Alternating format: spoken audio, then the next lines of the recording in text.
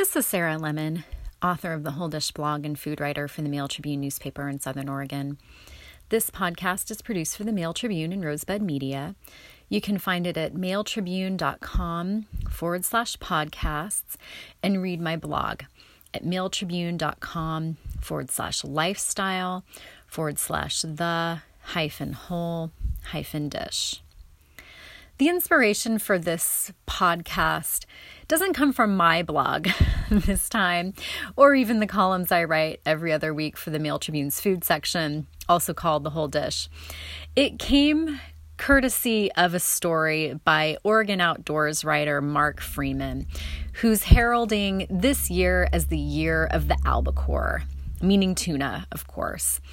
Mark, as most readers are very well aware, is a long-time Mail Tribune writer about all things outdoors, but he's a passionate fisherman and no doubt really enjoyed seeing something of a historical event happening in Oregon's fishery this year, in which more than 100,000 tuna were landed, doubling the previous record and dominating like never before, as he put it in his story in Friday, September 27th's paper under the headline Year of the Albacore. Of course, this catches my eye because the vast majority of these fish, about 40%, are landed outside of Charleston, near Coos Bay and North Bend, where I grew up on Oregon's south coast. It's a great place to go and purchase fresh albacore right off the docks from fishermen, which my family has done plenty over the years. If you're looking for large quantity, it's readily available in fish markets, of which Chuck's Seafood in Charleston is my family's preferred fish market for years and years. Chuck's also cans tuna, and it's the tuna that I very frequently refer to in my columns, blogs, and podcasts that is high quality, sustainably fished, locally caught albacore tuna. And my preferred variation on this is canned in olive oil, which they've started doing over the past few years. I was skeptical about this at first because I'd always had tuna canned in water as a kid growing up. But the olive oil creates a barrier between the fish and the interior of the can. So I find it minimizes any metallic flavor. And so I've started making that our go-to when we purchase albacore. It's also a great little nutritional boost for cats and dogs. Pour it on their food. When my two cats were still alive, they loved that. If you have fresh tuna on hand and you've eaten your fill of it in whatever preparation you prefer, a similar product to this high quality canned tuna, only so much better, is called conserved tuna. And it's basically like making a confit. If you've ever made a confit of any kind of meat, of course, duck legs are very popular and very common in culinary circles. I've done confit of rabbit in the past, but it's basically preserving meat in fat. Traditionally, it was its own fat, but a lot of recipes have gone to using oil and things. And in fact, I confit a rabbit in grapeseed oil. This is a similar concept with tuna conserved in olive oil. And it is just utterly delicious, so moist, so mild flavored.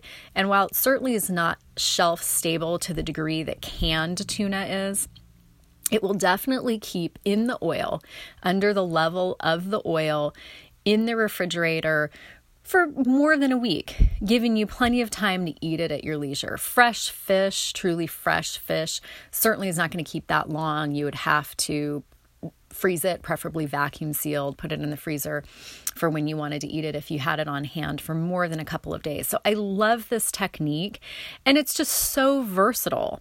You can use it as a salad niçoise with green beans and potatoes, tomatoes and cucumbers. It's just decadent, more so than canned tuna. It can just be eaten right out of the jar.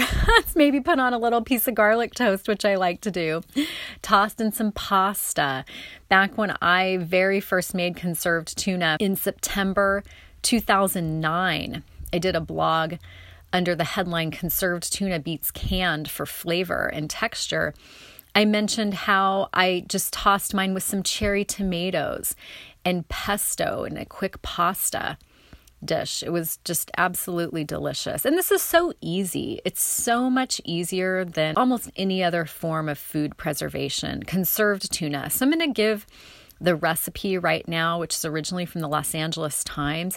You can go back and find this recipe on my blog archives at blogs.e7oregon.com/rogue-valley-food.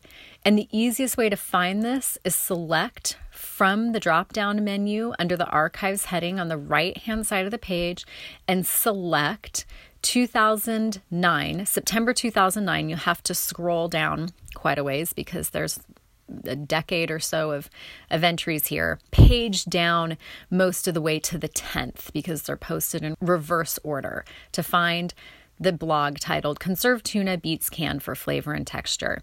So here's how to make conserved tuna. You need 1 pound fresh tuna.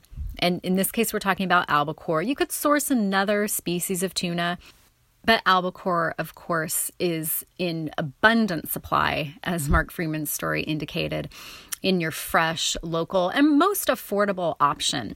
Tuna is very, very reasonably priced. I find it typically fresh, in season in fish markets for somewhere in the neighborhood of $5-ish a pound, under $6, and I have to believe that it's going to be very affordable this season as well.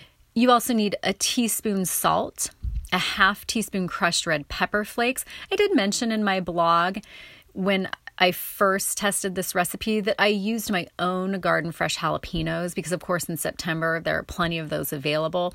I erred on the side of less spicy, using about half a fresh jalapeno for a half pound of fish.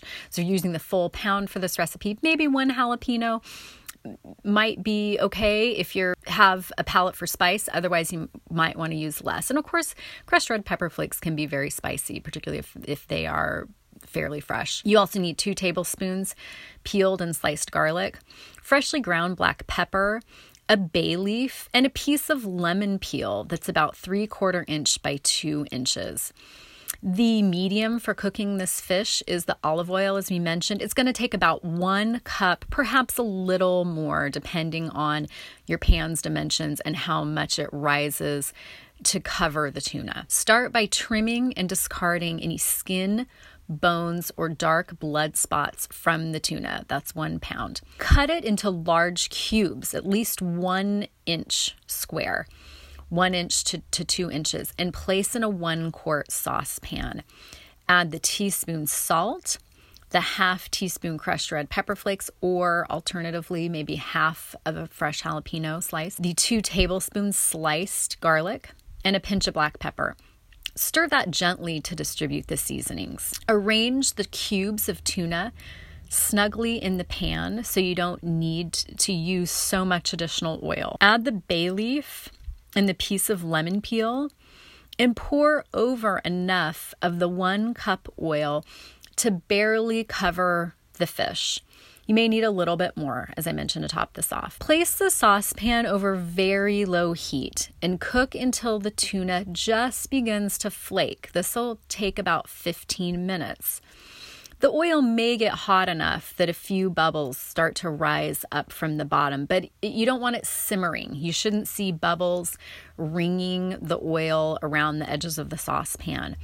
The temperature shouldn't exceed 160 degrees Fahrenheit. And of course, this can be confirmed with an instant read thermometer, indispensable for cooking, particularly meat, in the home kitchen. Cool the tuna to warm room temperature in the oil. Just take the pan off the heat and let it sit there on the stove till it's warm room temperature. So somewhere in the neighborhood of maybe 80 some degrees. Again, you could test this with a thermometer.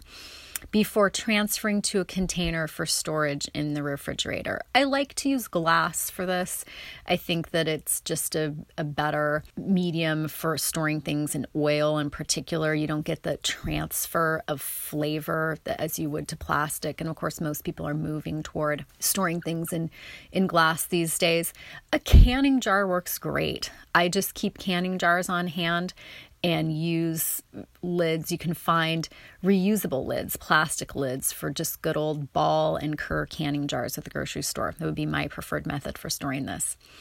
And the tuna will keep tightly sealed and refrigerated for at least a week, but you want to eat it up within about 10 days. You can warm it to room temperature before using. The easiest way to do that is just spoon out from the jar what you want to eat, because the oil will most likely have coagulated around it. Spoon it into a bowl or onto another serving vessel and just let it come up to temperature naturally. You don't want to really reheat this. The oil will liquefy again, and the oil itself is delicious, infused with all that flavor from the fish.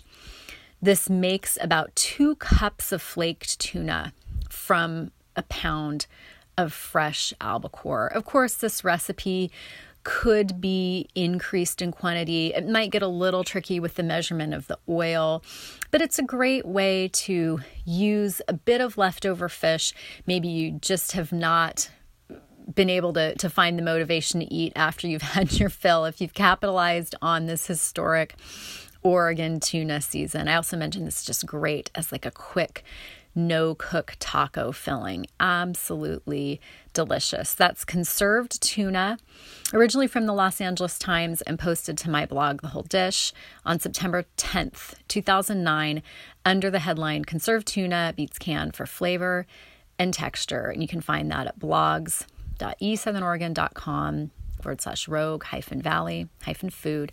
Read all my current posts at mailtribune.com/lifestyle/the-whole-dish. Thanks for listening to and reading The Whole Dish.